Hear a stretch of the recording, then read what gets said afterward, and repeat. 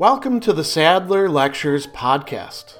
Responding to popular demand, I'm converting my philosophy videos into sound files you can listen to anywhere you can take an MP3. If you like what you hear and want to support my work, go to patreon.com/Sadler. I hope you enjoy this lecture.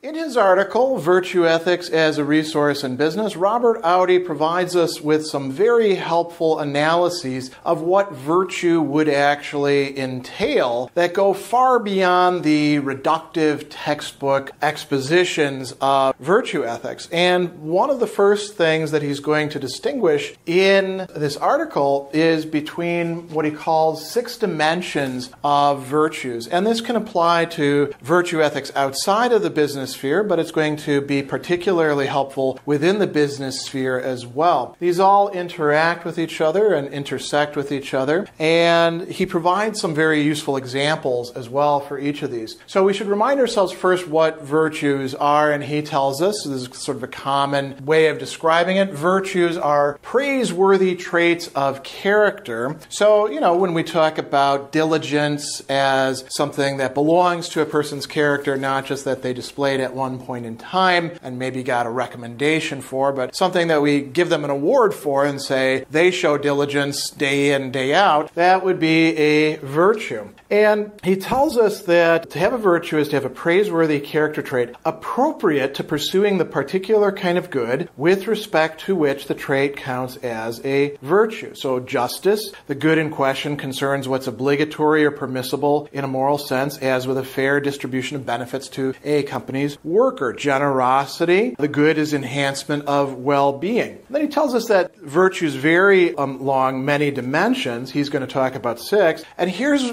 a really key, important idea. Virtues are not on-off switches. So you don't suddenly become a just person or a good leader or anything like that. They are along a continuum. So like he says, they may be more or less deeply rooted in a person's character or personality, more or less dominating in the person's behavior. That is, more or less the thing that gets priority, more or less integrated with other traits of character. It's possible for your virtues to clash with other virtues or to clash with other parts of your character as well. He says, including non-virtues and conceivably all the virtues, and they're variable in other potential ways. So in giving these 6 dimensions of virtue, he is not saying that these are the only possible dimensions of virtue, but he thinks that these really help to cover the domain of what virtue consists in. And these can be incredibly helpful for you when you're thinking about, is my comportment, is the choices that I'm making, the priorities, are they really virtuous or not? You can sort of go through almost like a checklist and ask yourself questions that pertain to these. So the first one that he talks about is field. And this one is absolutely important. You don't have a virtue without some sort of field that it is acting within. How does he define this? The kind of human situation in which it characteristically operates. And he gives an example, distributing year-end bonuses to employees, right? That's one that could actually fall under several different virtues, right? It could be justice, but it could also be, as he says right here, beneficence. The field of beneficence is open-ended, but encompasses a wide range of opportunities for actions affecting others, particularly as they bear, here's what specifies the field, on reducing others' pain, enhancing their pleasure, providing them something that is rewarding. And he also points out that this is a very important clarification. The field is going to be an area not just of very momentous decisions, but day-to-day activity. So each virtue has a sort of field to it. If we think about the Aristotelian virtues and we talk about courage, that has to do with feelings, right? Feelings of confidence and fear. It also has to do with choices and actions. We have to display courage when we're dealing with something that is dangerous or at least perceived as dangerous when some good is at risk, right? This might help us to distinguish courage from rashness or foolhardiness. The person who acts in the face of danger for the purpose of no actual good other than perhaps, looking like a tough guy is not actually courageous, right? So the field is incredibly important. Target. So the target is what the virtue is actually aiming at in that field. He says, characteristic targets the virtue leads the agent to aim at. For beneficence, Here's a great example. What is the major target? The well-being of others. For honesty,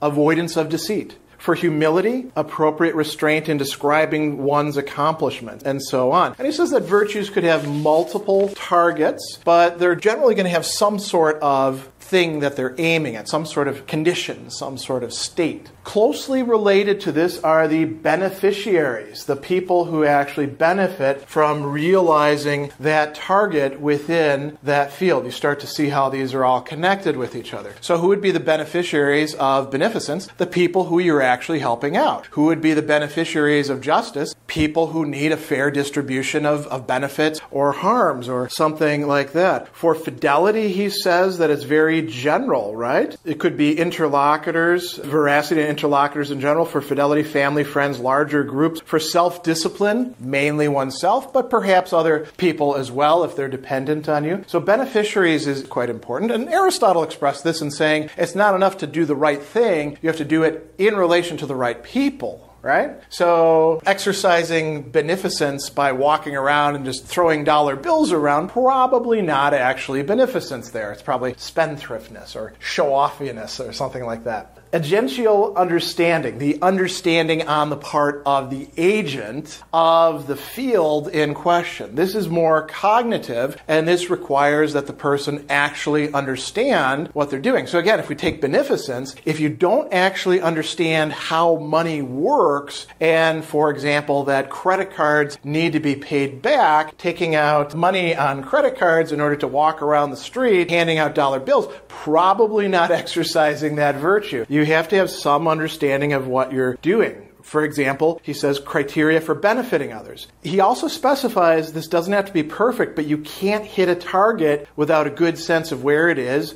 or what means will hit it. Another incredibly important one, motivation. The agent's motivation to act appropriately in that field in a certain way, the way fitting to that virtue. So he's got a great example here. Take a desire to contribute to the well-being of customers as opposed to just wanting just profits. The former, that is contributing to the well-being of customers, but not the latter desire, befits beneficence. You're not really being beneficent if the only reason why you're being beneficent is to improve the bottom line. So what's often called the business case for ethics, meaning you should act ethically because it's going to help your bottom line, not really virtuous. It's not the right motivation. The right motivation is to do the right thing because it's the right or the good thing in that field with all of these other things in mind. So he says that we have to do not just good deeds, but have good motives, particularly intentions. And here he talks about one that plays a major role in business,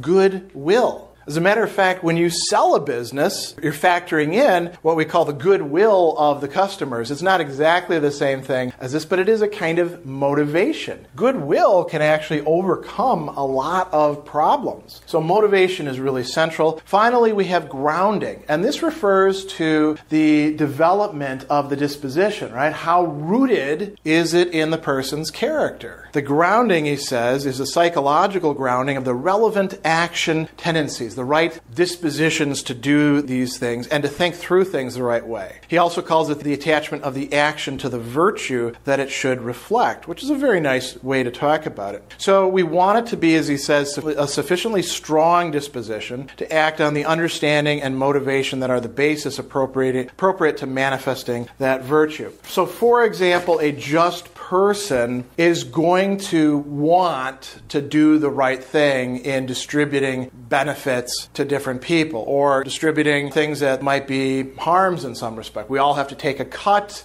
Should leadership take a bigger cut to their paycheck and benefits than the employees? That's a great question for the domain of justice, right? You might say, well, we'll all take a 5% cut, but maybe you actually get better results if leadership takes a 10% cut because they can afford it more, unless they're like mortgaged to the hilt, which would be a imprudence on their part, right? Than the employees who are kind of close close to insolvency. So all of these play a major role in whether or not you have a virtue and whether you're going to be exercising a virtue. Each of these can be distinguished apart from the others, but you notice that they all connect up with each other. So they form a kind of integrated whole that then we call a virtue, like generosity or good leadership or prudence or justice. So this can be a very helpful way of breaking down what a virtue actually involves. Special thanks to all of my Patreon supporters for making this podcast possible. You can find me on Twitter at Philosopher70, on YouTube at the Gregory B. Sadler channel, and on Facebook on the Gregory B. Sadler page. Once again, to support my work, go to patreon.com/Sadler. Above all, keep studying these great philosophical works.